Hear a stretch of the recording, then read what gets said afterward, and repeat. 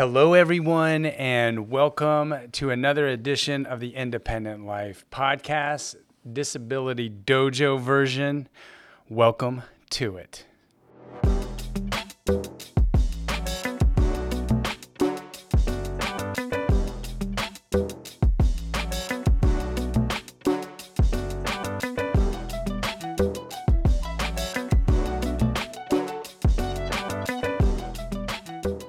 Today, we are going to continue pulling on the thread of suffering.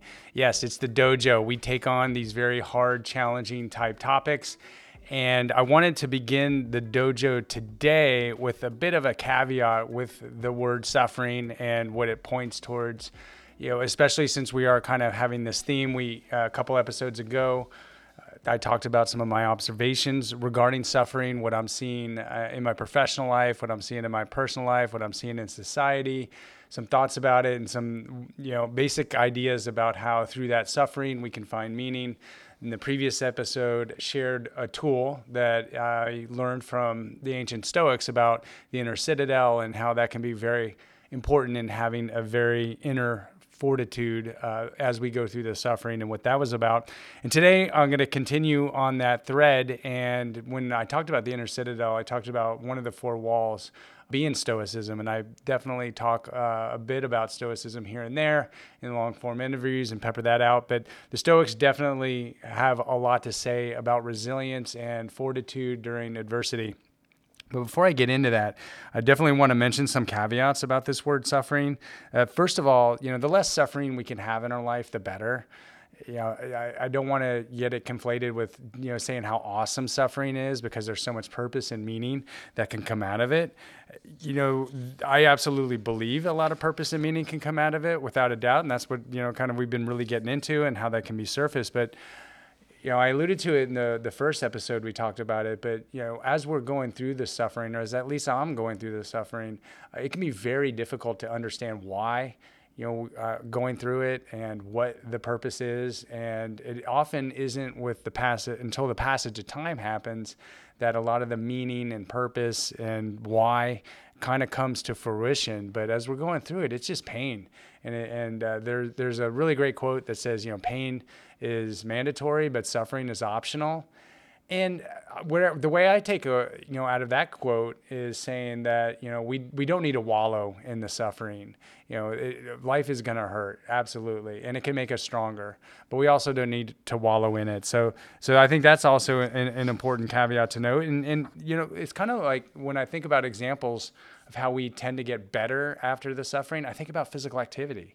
As we're doing something physically active, whether it's running, swimming, biking, strength training, doing something that our body isn't used to, we don't get stronger as we're doing it. We get stronger after we've done it, once we've recovered from it.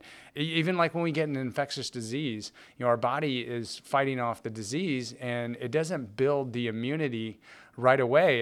It's after the disease has been defeated and our autoimmune system then builds the antibodies and prepares itself for the next time it encounters this infectious disease. So it happens afterwards. And there's this concept in psychology that talks about psychological immunity. And so this idea that we don't build up the psychological immunity until we go through the events that are causing the suffering that we're going through. So, a lot of times the meaning and purpose of why we're going through the suffering doesn't really happen until we're going through it. So for any of you that are listening right now and being challenged, and I am too, I'm definitely got a lot of things going on in personal life, professional life, and just life in general. It can really sound like maybe a bunch of woo-woo, this whole, there's so much meaning and purpose and suffering, and just think positive. I am not saying that at all. It's actually counterproductive just to think positive and think happy thoughts, as you're going through the hard times. And also want to say that everything I'm sharing here, it starts with me. I am not a mental health expert. I'm just talking about what I'm learning and I continue to learning as I go through it. And anything that I'm saying here is much or more for myself than it could be for any of the listeners that are going through it. A lot of times authors will say they write the book that they're, looking for to read themselves, and research is me search. And so a lot of this is for myself as well. And again, it comes through the observations that I have about the people that we serve here at the center. I'm very attuned to, people with disabilities already having a lot of challenges, but nowadays it just seems to be amplified.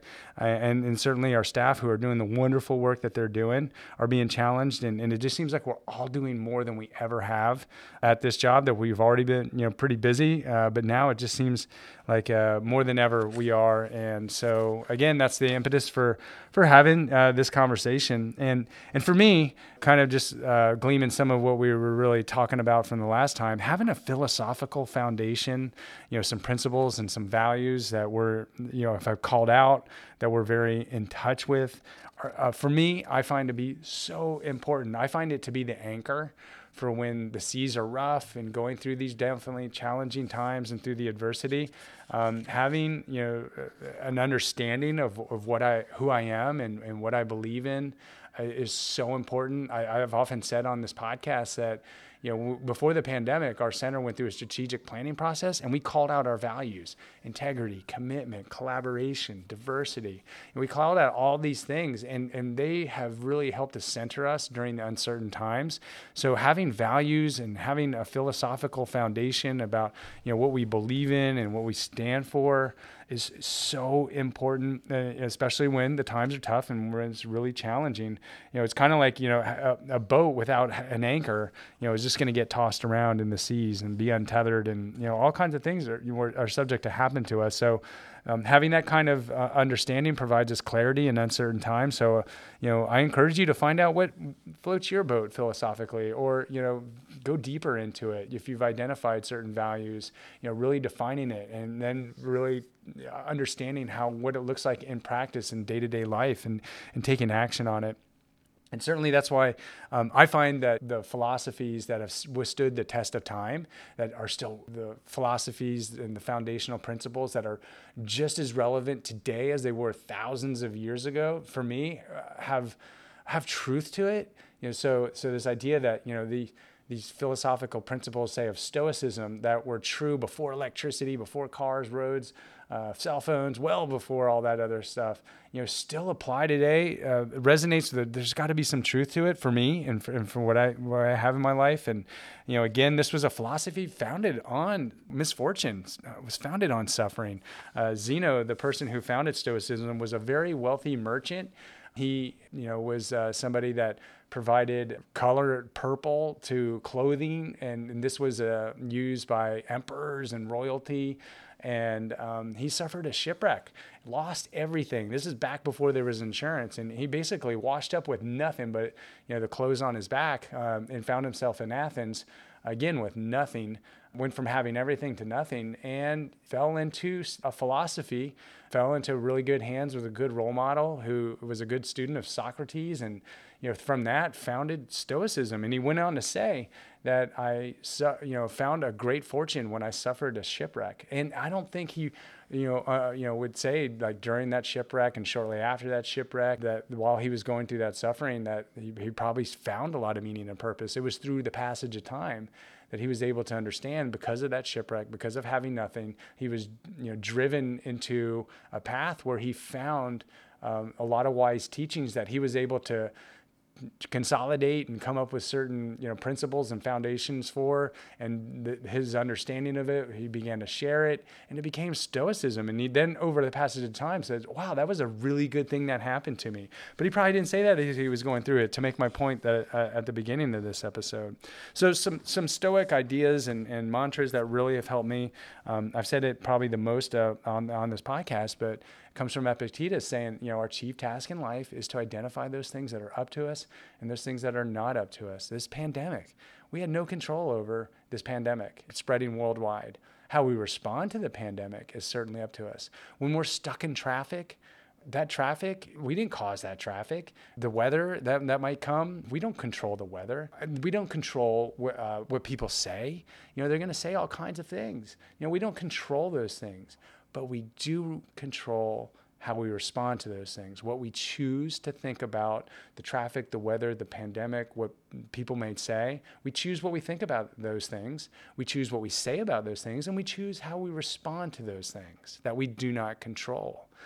And so then the second type of Stoic philosophy that accompanies identifying what we have in control and what we don't have in control is, what handle are we going to grab on this?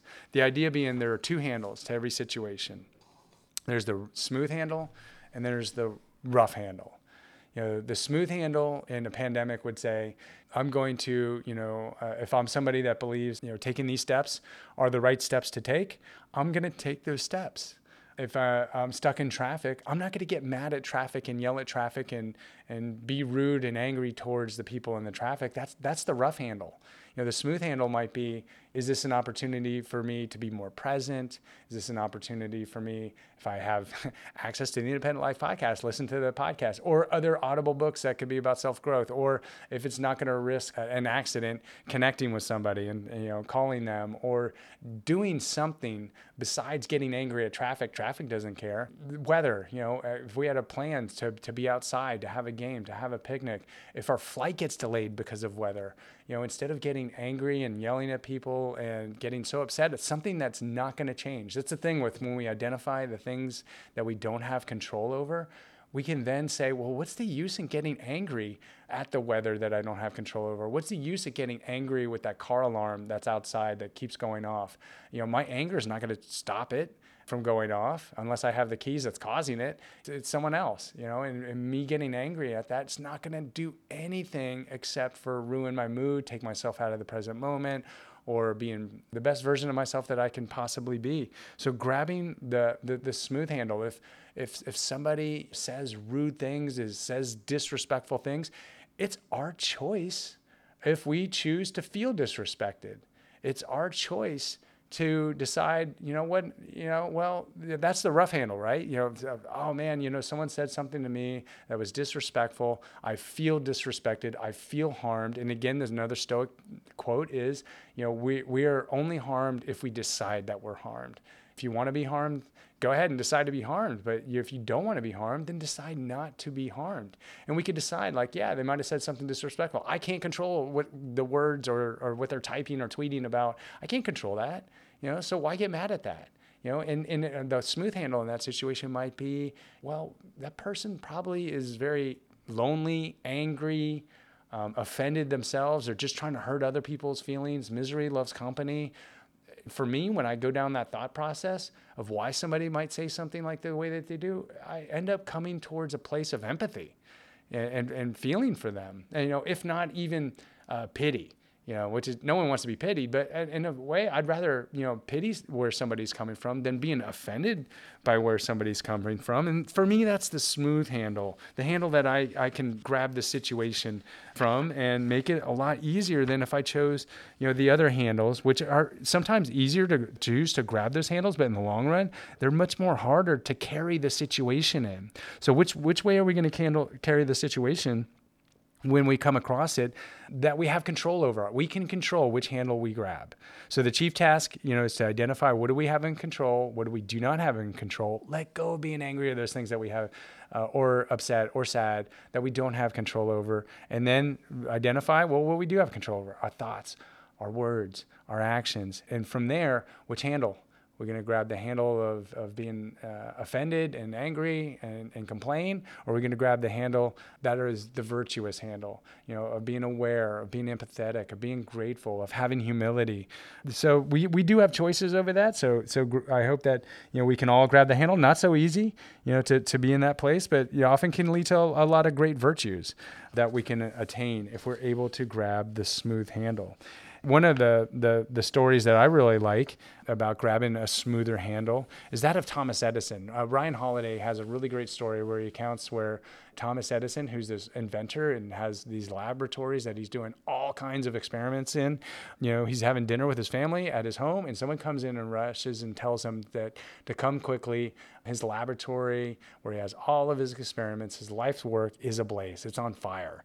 And so he, runs out there and he sees this massive fire. It's too late to do anything about it. And he instructs the person, I think it was his son, to go grab your mother and the rest of your friends to come watch this fire. They'll see nothing like it. Apparently it was a beautiful fire because he had all kinds of different types of chemicals and compounds in there that, was ablaze. And instead of being all upset about it, he was later, said that this gave me, my second act in life. I knew I would never be bored again, trying to build back what I had lost. And he said, I'm going to be better for it because I get to do it again. So I think of that when I'm like, oh man, I just lost a bunch of work on the computer because the electricity went off. I didn't save it. Lost a flash drive that was on. Yeah, that's awful. I've been through that many times. But guess what? I get to be better at it. I get to go recreate it again. It can be very easy to grab the handle that I don't have control over. It's lost. It's gone. Can never retrieve it. All right, I got to do it over again, and I'll be better for it. And I might come up with better ideas along the way than when I had it. So again, which handle are we going to be grabbing here? Another philosophy in Stoicism that I find to be very helpful as we're going through very difficult and dark times is something known as finding yourself a Cato. Cato there's many Catos, I guess, in Stoic philosophy, but one of them, the last name escapes me, was known to be a very just solid individual. The idea here is that, character is what we do when no one's watching. So what is it, that we're doing when no one's watching? And in leadership, this becomes a very important philosophy because in leadership, and again, anyone can be a leader. It's not a position of authority. How we conduct ourselves when no one's watching is very important because it'll eventually bleed over into the times when we're in public or when we're interacting with people. If we're not doing good things, if we're, doing things that aren't healthy for us, or others while no one's watching, that's just not good for the soul. There's probably cognitive dissonance against our value system. And so the idea of this is that when we are alone and we're, making a decision between, grabbing the smooth handle or the rough handle, imagine, someone, in this case it was Cato, but like, who's your Cato? Like, who's someone you look up to in that situation would make the best decision?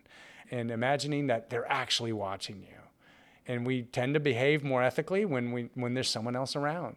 And so the idea of this is kind of like a little like Santa Claus, I suppose, which I'm not sure is the best thing with kids, but potentially maybe for ourselves is that, we don't want to be on the naughty list. We want to do the right thing. And so the idea is having that silent observer and present with us and imagining that they were watching us. And what would we do if someone was watching us that we looked up to and we respected and knew would, do the right decision in that moment?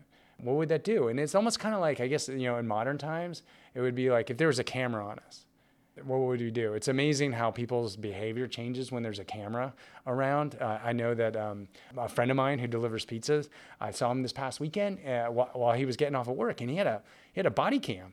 I was like, why do you have a body cam? He's like, you will not believe how, as of recently, how rude a lot of people are nowadays.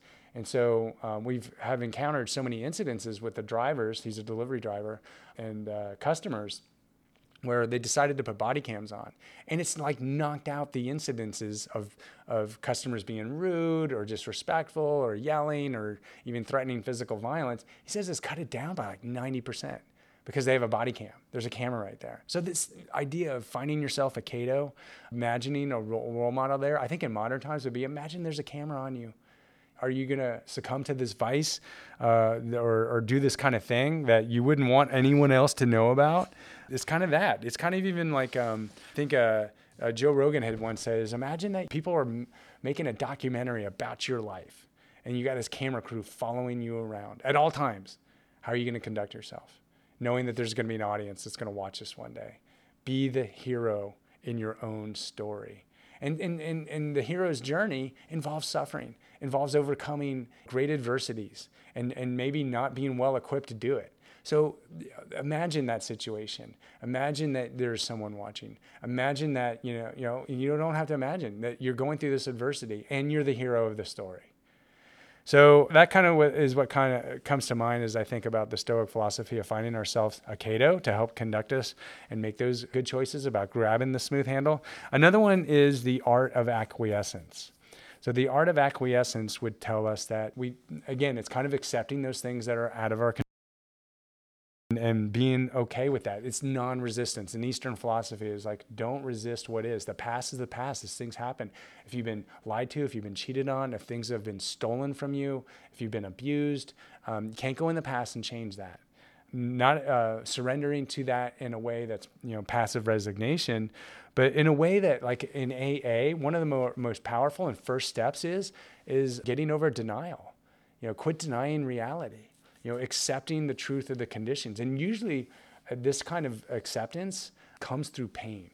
Like we're almost like, a lot of times people talk about this rock bottom theory is like, until we hit rock bottom, it's hard to surrender to the reality of the situations that we're in over our head, and often have to ask for help. So as we're going through the realities of a situation and acquiescing to the conditions, it is so important for us to reach out for help.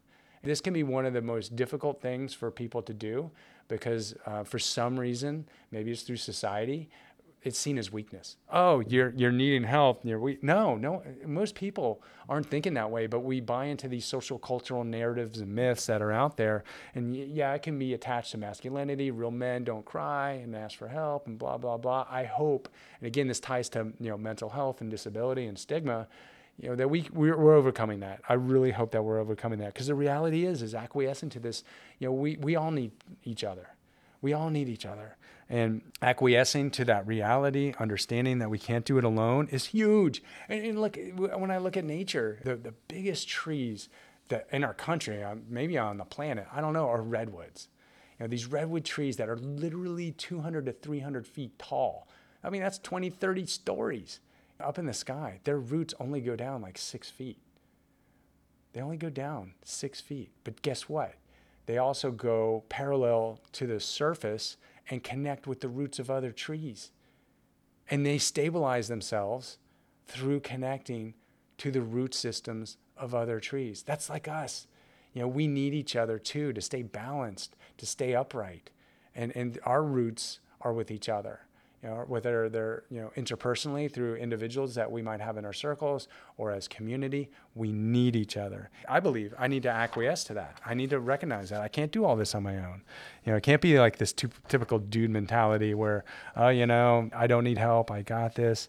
And be able to do that. So that's another one there that I think is very, very important, is that we reach out, that we acquiesce and understand that, yes, we talk a lot about independence on this podcast, but it's interdependence that is the highest value of all. And Steve Covey talked about that. It's dependence, is the lowest level, then independence, and then interdependence is one of the highest levels that's out there. So that's a huge one. There's some Stoic mantras that I find very important as I'm going through challenging experiences that I find to be like resonate and can snap me out of the moment. So I encourage you to come up with having readily accessible sayings, song lyrics, quotes, verses from a poem, whatever it may be, to help you anchor through certain things. So this doesn't come from Stoicism, but for example, it would be, "This too shall pass." Man, those are powerful words. This too shall pass. I had a friend of mine who's going through a really hard divorce. And that's one of his anchors, is this too shall pass. I'm going to get beyond this. And that's important for him to say. It's important for us to say, because oftentimes we can feel like there's no end. Well, I always feel like this is something that people will say when going through very hard times, mourning a loss of someone that's close to them, or going through a breakup or whatever it may be, or feeling sick. Well, I always feel like this. No. This too shall pass, which, by the way, it's important to say that during the good times, because the good times don't last forever either. And that can maybe help anchor us in being more present and grateful for being in a good experience. So this too shall pass is an example of a mantra or a quote or a lyric. And Stoicism is chock full of these that really help it anchor me. And one of them is that we tend to suffer more in anticipation and in imagination than we do in reality.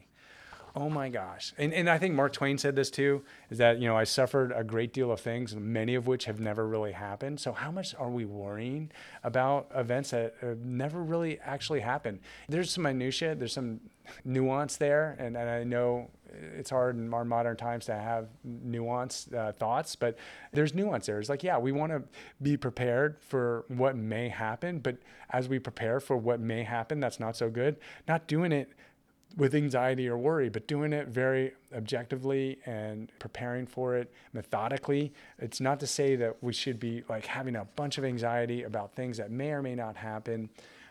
I recently in a long form interview had talked about, I got some news on Friday about that I was going to find out the results of something come Monday, and the results were probably not going to be good. I then had to go into a weekend knowing I was probably going to receive not the hottest news on Monday.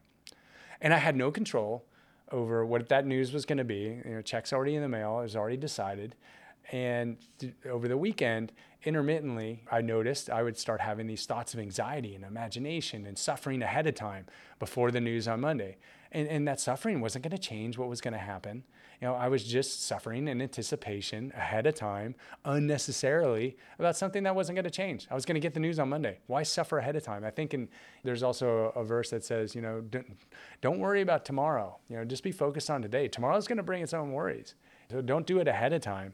And so, over the weekend, I was at a birthday party, I was out at the beach, and I could tell there was this tug, wanting me to have anxiety and worry and what's it going to be and what am I going to say and do if this, that, or the other happens. Not in a way of good strategizing, but just in like an anxiety way. So I had to be very focused and present and just remind myself of this quote: don't suffer any more ahead of time than need be. So be here, be now, and be present. So that Stoic one very much helps me. Another one, and I think it comes from Marcus Aurelius, says, do not let the whole sweep of life overwhelm you. Do not let the whole sweep of life overwhelm you. And I get this, a lot because I can think about all the different things that I have going on in my life. Being a director of a center for independent living, where we have nearly 40 staff who do all kinds of different wonderful work. So I got to, be present and involved with what's going on there, the financial stability of the center, collaborating with other people, understanding what the needs of the people that we serve are, which are very heavy. And then also, got a family life, got 3 young boys, got a wife.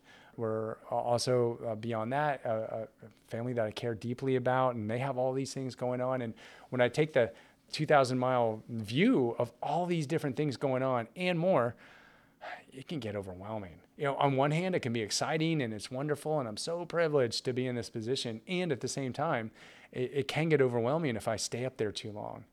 And so the whole sweep of everything going on can get overwhelming. And what I find to be helpful is then, okay, go back to my breath, zoom in, quit being so zoomed out and looking at the whole sweep of life. Instead, just focus on my breath. Just focus on whatever task is at hand on that task. Not that task plus thinking about 10 other things at the same time. We can't multitask. We can task switch, but we can't multitask. I can't multitask. That's powerful for me too, because who it comes from, Marcus Aurelius, the emperor of Rome, arguably the most powerful leader of all time because of the empire that he had at that time, plus all the different things. He was himself going through a 15-year pandemic, Antonine pandemic. He had like way more kids than I have 3. He had like 10, many of which who died before him. So for someone like that to say this, who had way more going on than I do, it's very powerful to help anchor me during the times that I could be suffering. And I suffer oftentimes because I'm looking too much in the big picture of things and staying there too long. I need to zoom in at the small picture, one breath at a time. Life is full of hardship and adversity. And instead of being in a place where I'm praying for it to not happen, instead, pray that when it does happen, I have the strength of character to endure. I'm paraphrasing a quote there, totally paraphrasing it and butchering it. But the gist of it is that it's just nature has all kinds of challenges. That's just natural, and they're going to come. It's going to come. Just be prepared when they do. And that for me means that, when it's very important to take care of our health. It's very important to our physical health, our mental health, our social health, our intellectual health, whatever that might be. always take time for self-care, be prepared for when those challenges come. And to me, that's the preparation. So when the challenges do come, if I'm in a better place of physical health, if I have good social connections, if I, feeding my mind and growing with the mindset that I have, I'm going to be better prepared for when the challenges come, because they're going to come. Now, don't pray that they won't come. Pray that when they do come and act in accordance, that I'm in a good place, that I'm strong enough to endure those kind of things. Another one is, and I kind of mentioned this before, is that, in a situation, choose not to be harmed, and you're not harmed. Another Stoic fan, Shakespeare, has famously said, there's no such thing as good or bad, but thinking makes it so. It's like the world is the world is, and having an opinion about it is going to really drive that. Einstein said one of the most important decisions we have to make is deciding, do we live in a hostile universe or do we live in a friendly universe? This comes from a person who was Jewish, and at the time Jews were very, very much persecuted. He could have easily seen the world as very hostile, and probably had to come up against making that choice often in his life. So it's a Stoic idea, that, we're only harmed if we choose to be. So if we're offended, we are complicit in that offense, because we're the ones that, do that. Another one is the Stoics did a lot of walking. And, the idea being, the mind needs to be handed over. I think this was Seneca, over to wandering walks to process a lot of the things that we have going on. It's the oldest form of transportation. And if you're a person with a disability that can't walk, roll, or maybe someone can assist you in being able to get outside if possible, be in the elements and hand that mind over, to wandering walks or rolls. And Nietzsche even said, the only good thoughts that he's ever had, and whether you agree with him or not, was had while having walks and connecting. And being able to do that. So that one I find to be very important, especially as I'm overwhelmed, as I'm stressed, is handing my wandering mind over to wandering walks. Another thing that I found to be very powerful is, again, it comes from Marcus Aurelius, during times of adversity, is saying to ourselves that this is not unfortunate that is happening to me, that it is fortunate that it is happening to me. So it took me a while to really understand where he was coming from here. But, a lot of times when we're going through difficult situations, it's natural for me to say, why does this have to happen to me? Or why does this always happen to me? Bad questions, in my opinion, to be asking, because we're likely going to be manifesting more of whatever that is happening by asking those kind of questions. We'll get the answer, and it'll probably be more of that same old situation. For me, that drives getting stuck. Those are kind of questions that are getting stuck. So the idea being, instead of saying, like, why is this always happening to me? Or I've always have bad luck, or this is unfortunate, rather saying that this is fortunate. And the idea being is that we have what it takes to handle this misfortune. It's fortunate that it's happening to us. These challenges are fortunate because we can handle it. We got the fortitude, we got the strength of character, we have the value system, we have the vision, we have the philosophical foundations to be able to handle this. If this happened to somebody else, it would break them, but not us. We have shoulders made of ivory, and we can do this. It might not feel good, but we can do this. And again, this comes from a person that says the obstacle is the way. The adversity that we're facing, that we're pushing through, is going to make us stronger. It's going to bear all kinds of values and virtues. Again, we might not understand it as we're going through it, but it's very important to understand that once we get through it, once we get past it, we're going to be better for it. It's going to build the fortitude that we need. And so it's fortunate that we're going through these things that we're going through. Connecting to the idea that enough is enough is also a Stoic philosophy, that this idea that, people tend to suffer because they're always wanting more. The idea is that poverty isn't not having a bunch of money and materialism. Poverty is wanting more. And there's a lot of people that have a lot of money that are just fixated and addicted to having more materialism, having more money. And there's people that don't have a lot of money and material that have enough. And again, pointing to Ryan Holiday, who recounts a story that I think is very powerful. Kurt Vonnegut, and I think his name was Joseph Keller, were at a very rich person's house. And Keller starts needling Vonnegut and saying, yeah, you wrote Catcher in the Rye, but this person's house that we're at, he made more money this past week than you'll make in your whole lifetime. And Vonnegut says, you know what, but I have something he doesn't have. And Keller says, what is that? He says, I have enough. And there's peace there. So how much suffering are we going through because we're always wanting more? And whatever we're wanting, it's kind of the wrong thing. more followers, more likes, people to think highly of us, and gaining social approval from other people and always wanting that and not having enough of attention. Maybe learning to just be satisfied and grateful for what we have and not on the hedonic treadmill of always wanting more. There's another one here too that I think is very important, but the Stoics were very big on disciplining their desires.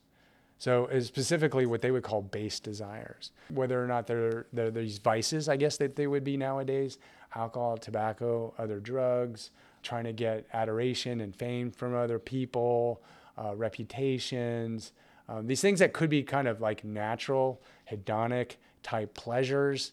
They really were very attuned to like, yes, we got to really stay out of these quick dopamine type inducing fixes, whether that's incessant video gaming, social media use, binge watching TV. There's all kinds of things that are very dopamine producing that can cause all kinds of desires and attachments and clinging.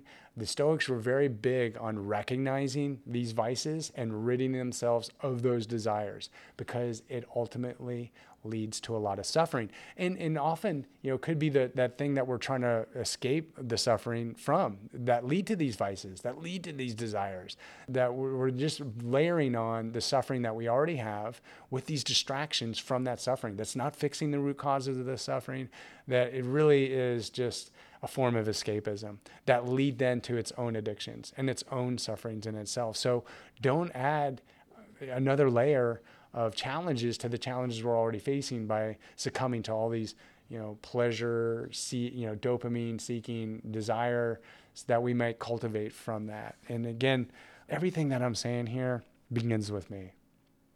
I need to be taking all of this advice first and foremost. I don't want to come across, and I can probably in my tone here sound like I'm lecturing and I've got this licked and I'm an expert in all these other things. Absolutely 100% nope. I'm saying all this so I can remind myself, like Marcus Aurelius did when he was writing Meditations. It was for him. And I'm no Marcus Aurelius, and I'm not writing any meditations by these dojos. It's just reminders, because,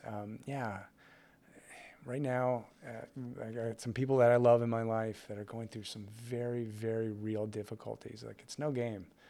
The people that we're serving here nowadays, it is very palpable, the extra layer of anxiety and suffering that people are feeling. I can understand where our staff are coming from and feeling overwhelmed themselves and having to really work 3-5 times as hard as they ever have. They were already hard workers, and now they're being asked to do more with less, serve more with less. Everything that I'm saying here, I'm seeking to put into practice, and I'm not always able to do that. But I do have the desire and motivation to keep trying, and I hope to continue to try.